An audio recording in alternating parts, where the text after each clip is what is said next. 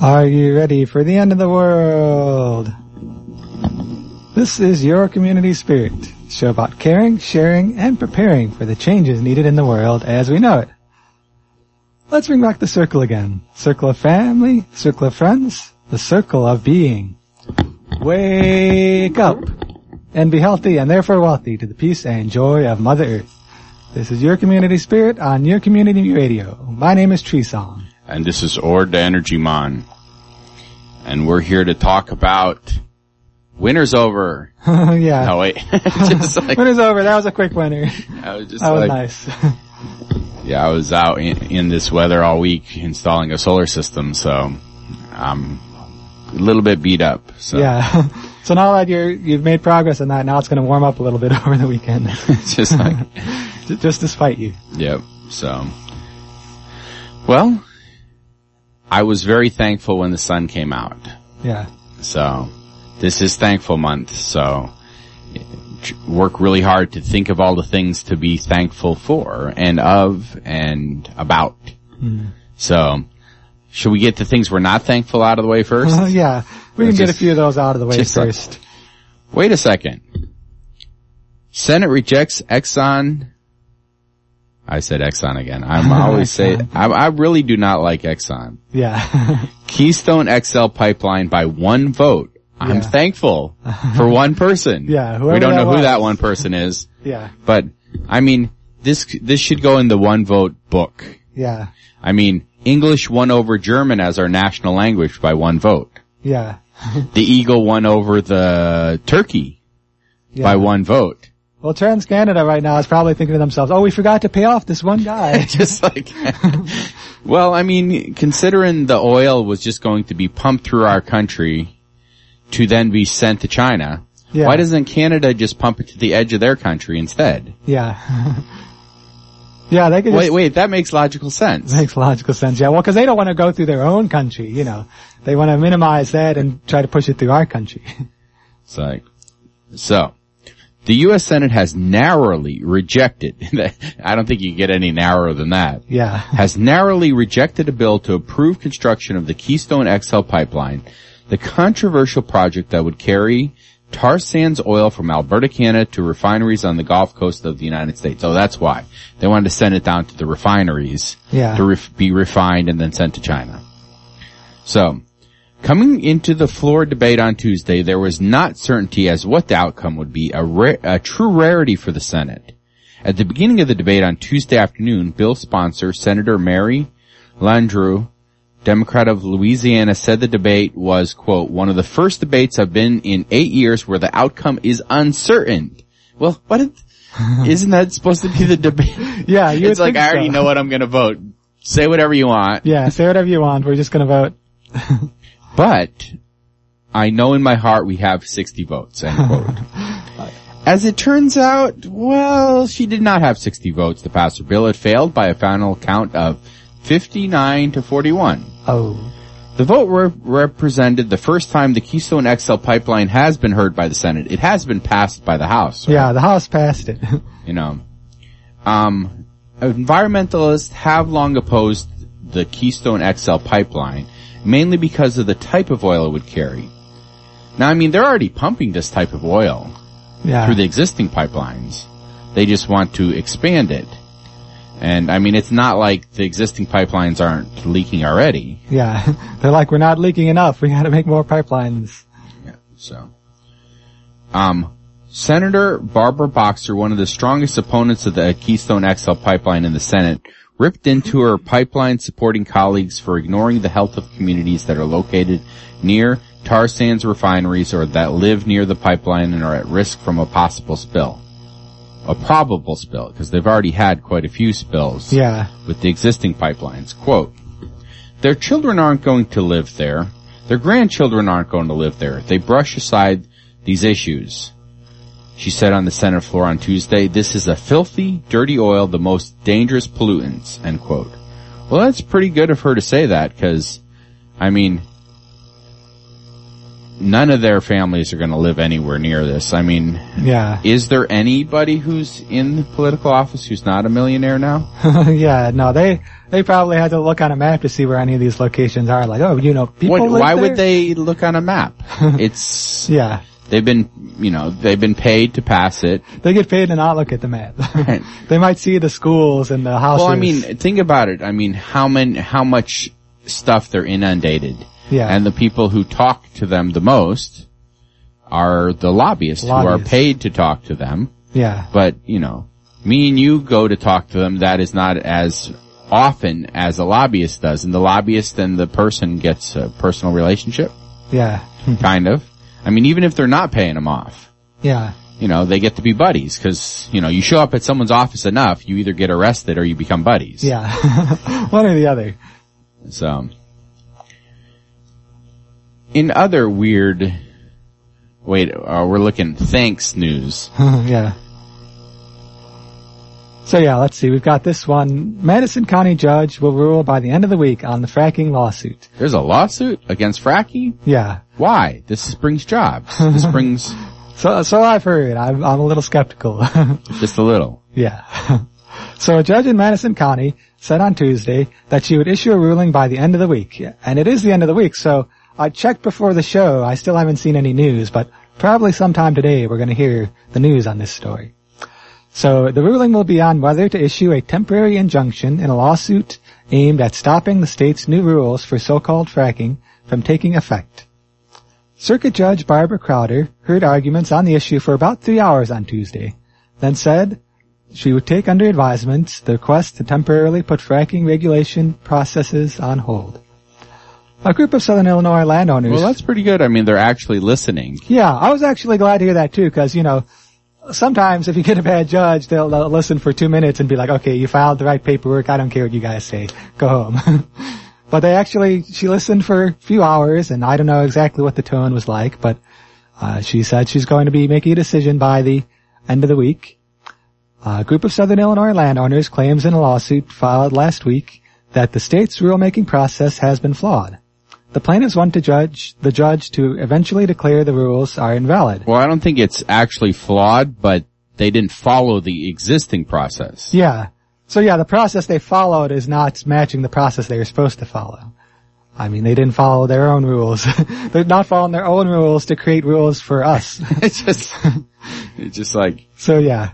So they eventually want the judge to declare the rules invalid, but they also want the temporary injunction issued in the meantime. Yeah, I mean, don't allow them to frack while we're figuring out whether we should allow them to frack. Yeah, because there have been, that's kind of, wait. Yeah, there have been situations. That's logical. It's very logical. But I've heard of situations where, like with logging, for example, the logging will go through, they'll clear cut an entire area, and then the lawsuit will come and say, oh, they shouldn't have done that, It's like, well, it already happened. You can't put them back, so. Well, they can fine them, and hopefully the fine them was more expensive than what the money they made. Yeah, I mean, that's the best you can do, but it's even better if you can stop the harm from happening with an injunction. So among the allegation is that the Illinois Department of Natural Resources did not consider scientific studies in its first rules notice, denying the public a chance to address the specific information the agency relied upon to draft the rules. Plaintiff attorney Penny Livingston also claims that no agency representative available to answer residents' questions at public hearings, and that some were denied admission to or a chance to speak at the meetings. I mean, there was a lot of people, wanting to step forward to, in the areas where they would be most directly affected. People were educated and are educated and knowledgeable about it. And they have questions, and nobody knows the answers because, well, it's all a secret.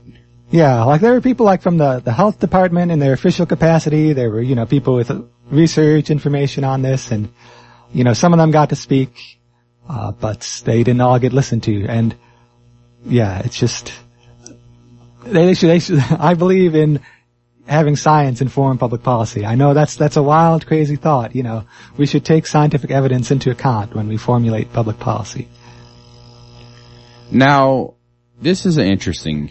Frackers are terrorizing school kids in California. Rodrigo Romo's daughter is afraid because of the oil and gas drilling activity happening around her school, Sequoia Elementary School in Kern County, California. She has trouble sleeping at night and has difficulty focusing in class because she doesn't know what the industry's pollution might be doing to her and her classmates. Romo doesn't know how to answer when she asks him if they're going to be okay. This is what happens when companies don't care about the lives of young people of color. The Frack Tracker Alliance has mapped all the alive and kicking oil and gas wells and their proximities to school with large Latino and non-white populations. Wait a second. Why are they specifying, why don't they just say schools, period? Yeah, well, I mean, they already have a map of where it's close to schools. They want to map this to see if there's discrimination on where it's placed. The Alliance actually found that 352,724 students attend schools that sit within a mile of wells. Yeah. That's more students than the entire population of the city of Pittsburgh. Huh. So, many of these wells are simulated using hydraulic fracturing or fracking, a technique that breaks up underground rocks to release oil and gas. Now, recent studies from the U.S. Agency for Toxic Substance and Disease Registry. Man, imagine working there. Yeah, it's a cheery place. The U.S. Agency for Toxic Substances and Disease Registry.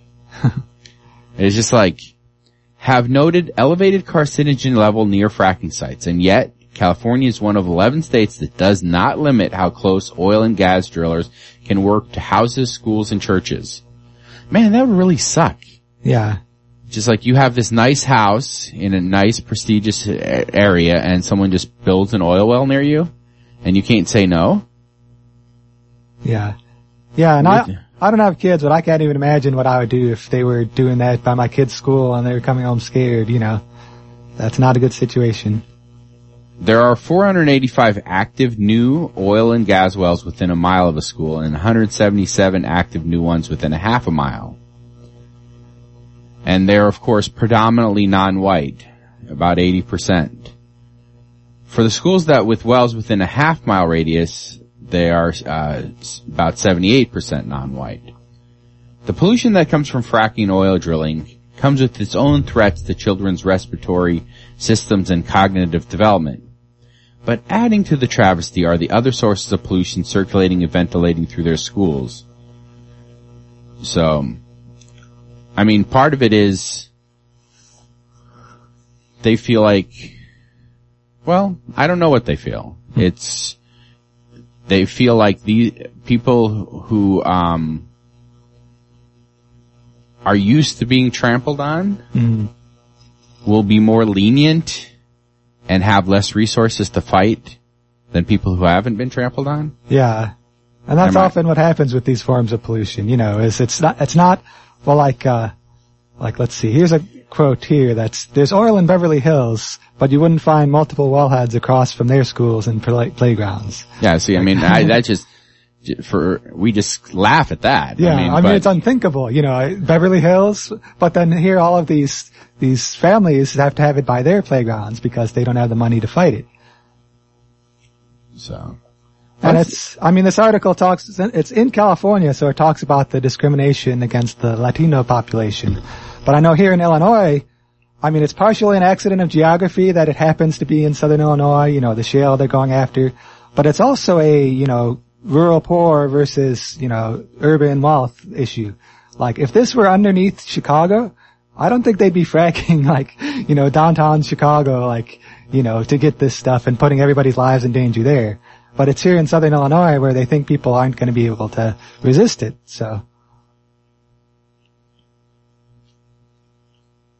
Record cold. Yeah. So yeah, 2014 is set for record hot, and record cold may be a thing of the past. Wait a second. This last week, it was cold. It was pretty cold. I mean, it was cold here. Don't tell me climate change is, what is it? Don't tell me global warming. That climate change thing I believe in, but global warming? It was cold last week. What are you talking about? Yeah, it was cold last week. There was a surge of Arctic air that left much of the continental United States shivering in unusually bitter November cold. It was really cold here. But it was a very short cold. Yeah, it was very short, and it was mostly just the U.S. This foray into winter weather is just a small blip in the overall global picture, which is of a warming world that is still on track to see 2014 set the mark for the hottest year on record. So it's not even just that this is going to be a kind of hot year for the globe. It's going to almost certainly be the hottest year on record.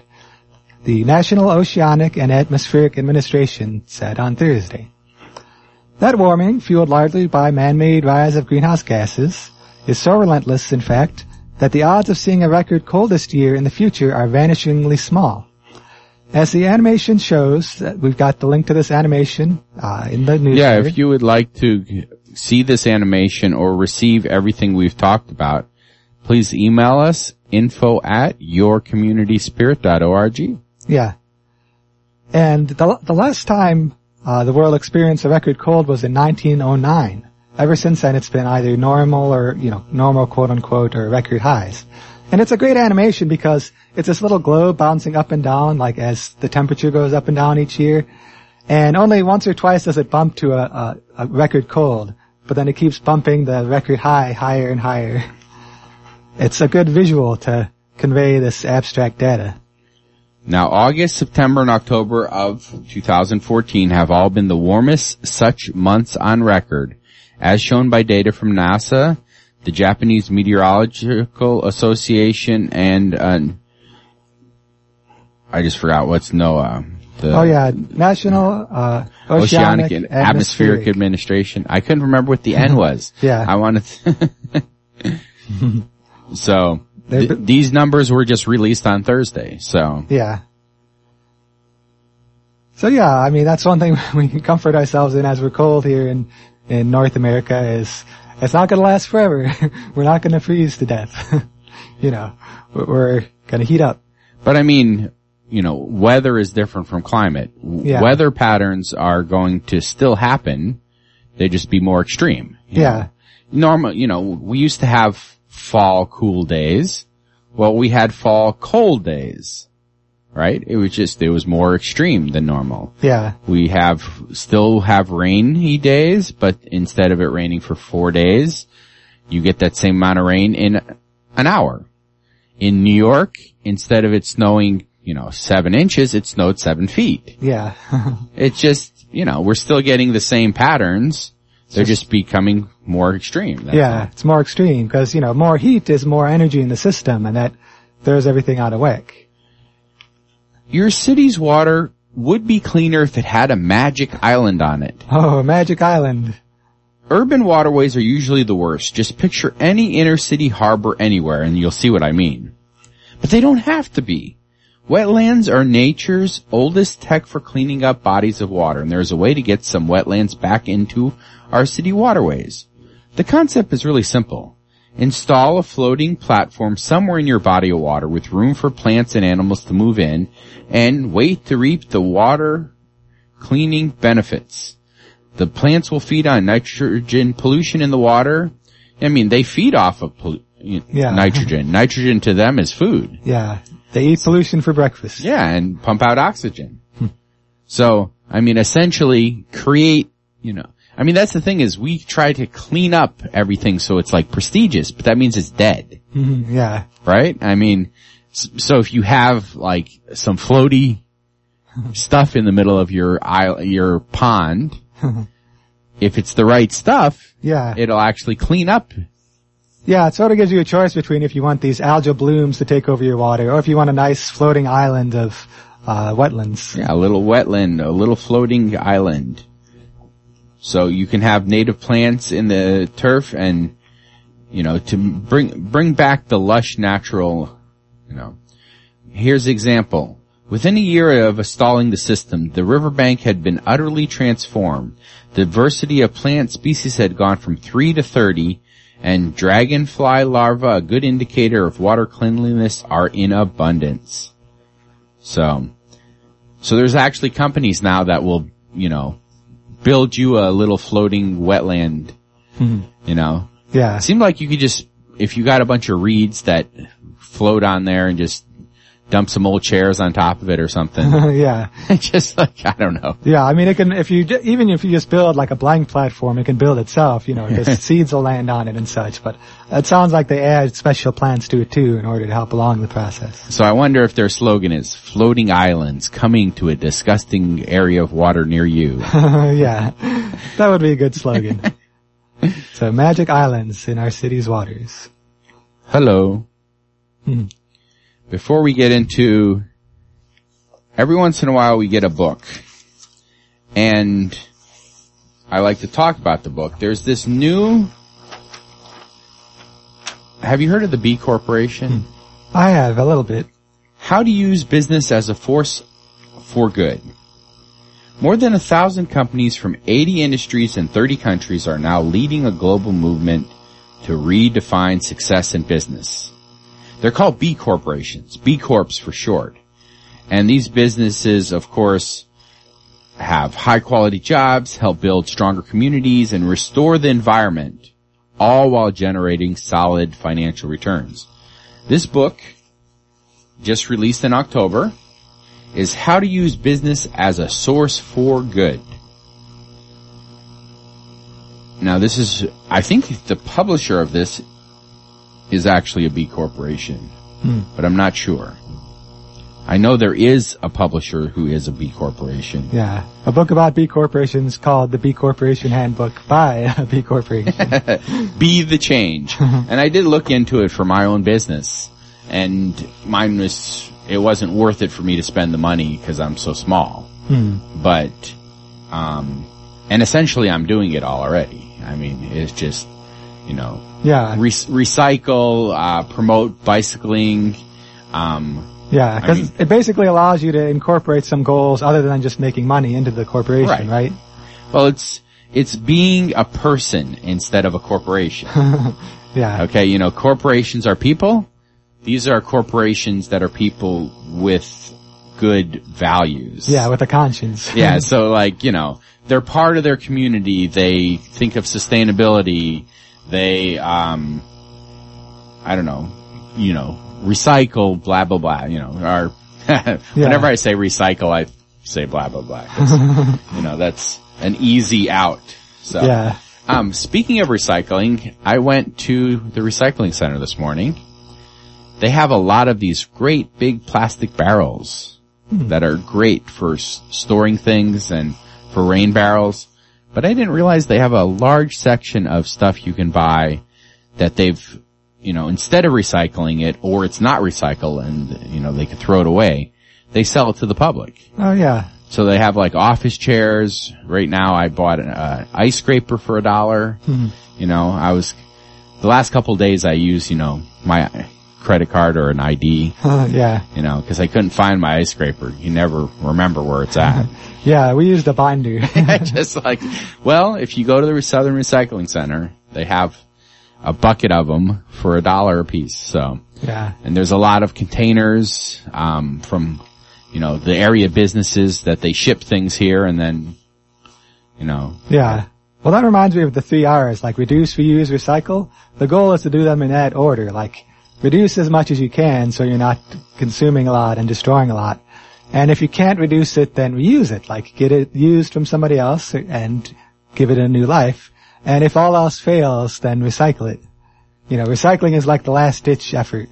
And I have gone there before and got books out of it. They have a whole bin of recycling that people are throwing books away. Oh yeah. And I've fished a few books out. And, if you ever have kids who want to do collages, they throw a lot of magazines away. You can get a magazine and cut out. Yeah. So it's a good thing for teachers to know if they need those for projects. There you go. So today is World Hello Day. Hello. Let's see. Hola, shalom. Guten Tag. Man, that was about it. I'm not very good. Diagwit. That's Irish Gaelic. So, hello world. Saturday is Go for a Ride Day and National Adoption Day, which is always the Saturday before Thanksgiving. Yeah, so Sunday is Eat a Cranberry Day. I actually ate some cranberry yesterday. And it's also National Cashew Day. Where's cashews from? It's a African? I'm not sure. I think I've had, cashews from Asia. I'm not sure. No, it's like, I remember I actually ordered them from where they came from, but now I don't remember.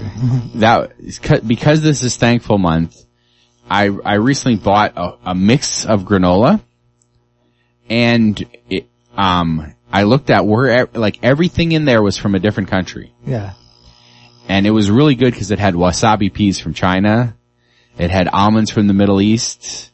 It had mangoes. You know, it was like, you know, I was just like, we are in awesome times. Yeah, we live in strange times. You know, it's utopia. I mean, imagine, you know, people take that for granted now, but 100 years ago, yeah, you couldn't even eat oranges. I mean, really? Yeah, it'd take you your whole life to travel to all those places, and maybe you couldn't even get there.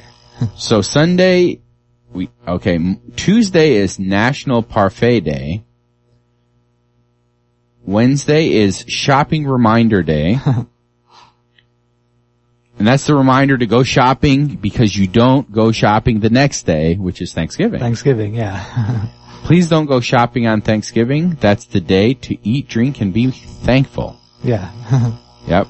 So please take the day off on Thanksgiving and enjoy time with your family. And if you're lucky, you get to do that on Friday too. Yeah. Oh yeah, I can't remember what he was calling it, but one of my friends who's a community activist was on Friday, he's starting it, like Buy Nothing Day is on Friday, like instead of buying, you don't buy. But my friend is trying to start, like, you know, do something, give something back. Oh, like he's going good. out and doing homeless outreach to give food and warm clothes to the homeless. So, you know, instead of consuming, to give gifts on that day to those in need. So not only Buy Nothing Day, but Give Something Day. Yeah, that might have been what he called it. I can't remember to be sure. That would be good. So some happenings.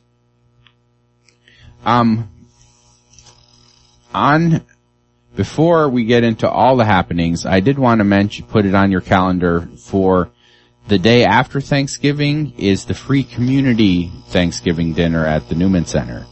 So, in case I forget to mention it, next Friday, it is next Friday from 4 to 6 p.m. And they usually serve about 1,000 meals. A lot of them are delivered to people. But, alright. Get into happenings. Carbondale Community Farmers Market, Saturdays 9 till noon at the Carbondale Community High School. It's inside. There's a chance to talk and meet with the farmers, the faces of agriculture, and get the taste of all the area has to offer. Yeah, it's a good time. Also coming up, the spirit of Dr. Martin Luther King. There's a community service award. Now, they give that out in January during the celebration, but the deadline for submitting nominations for this award is today. So you can still, the address is over at cdlinterfaith.org. On the Carbondale Interfaith Council website. They've got the form there, and there's not time left to mail it in, but you can email it to them. And it's, you know, honoring people in the community who fulfill the spirit of Dr. Martin Luther King. If you know someone like that, there's still time to nominate them. Probably everybody I can think of have already been nominated, but we have some really good people in this town. Yeah, we do. Master Naturalist. That's not naturalist. Yeah. Naturalist. Yeah, naturalist, yeah. Oh, naturist? Yeah. Yeah. Naturist is when you run around naked. Yeah. Naturalist is when you enjoy nature with your clothes on. Yeah, so that was okay. The other one. Master Naturalist Open House, Sunday, November 23rd from 2 to 4 p.m. at Giant City Park. The University of Illinois Extension will host a Master Naturalist Open House at Giant City Park from 2 to 4 p.m. on Sunday. You can become a Master Naturalist. They've got to capitalize there just in case you say the wrong word maybe. I don't know. In 12, it says, it doesn't say exciting. It says exiting. Oh yeah, exiting. You're right, it does. It says in 12 exiting sessions. Yeah. There will be also bonus field trips. This program places an emphasis on the unique plants, animals, and ecosystems of Southern Illinois. Enrollment is limited. This open house is an opportunity to learn about the Master Naturalist program has to offer and what you can offer to the program. Yeah. Maybe exiting is a little pun, like going outside, exiting, but it'll also be exciting. See, the next one, I got this from the paper. Yeah. It's a different date here, so. Yeah. Yeah, we got 2 different dates for the Thanksgiving dinner over at the Newman Center. Is it usually on Thanksgiving itself? Okay, that one's, never mind. This one is at the Irma Hayes Center. Oh, okay, yeah. Yeah, the one you were mentioning on next Friday is at the Irma Hayes Center. There you go, so. But coming up next Thursday is Thanksgiving dinner on Thursday from noon to 2 p.m. at the Newman Center, 715 South Washington. Now, that's a really big one. It's, like you were saying, it's got hundreds of people that come, and they're inviting people to eat. They're also welcoming volunteers too, because you can go and volunteer and help serve the food. Yeah, they always need a lot of help, because again, over 1,000 meals, because there's, I forget the organization that brings Meals on Wheels, right? Yeah. So Meals on Wheels, they take that day off, and the Newman Center gets a lot of volunteers and takes over for that day. Yeah. And so apparently they do about 400 meals or something like that, Meals on Wheels, every day. Yeah. And so it's a chance for the Meals on Wheels volunteers to take the day off. Yeah. So, of those meals, a lot of them are there, but then there's a lot of them boxed up and delivered to people too. Yeah. That's a good program. So Thanksgiving dinner, 12 till 2 at the Newman Center on Thanksgiving. Yeah. The Racial Justice Coalition, Thursday, December 4th. Oh, we probably should mention these next week, but we can mark up your calendar. Christmahanukwanzadan. I pronounced it right. Yeah, you got it. Friday, December 5th. And then also the Alternative Gift Fair, Sunday, December 7th. Yeah. Mark your calendar for these great and exciting events, and we'll try to make sure we have them on our show next week also. Yes. And that'll be up to me to remember. Yeah. Man, everybody might be in trouble. All right. Yeah. No, I think you'll get it covered. Good deal. The sun's out. Enjoy fall. Winter came for a few days, but we're back to fall. This should be a wonderful weekend to enjoy fall. Yeah. So enjoy it out there, and we'll see you here next week on the radio.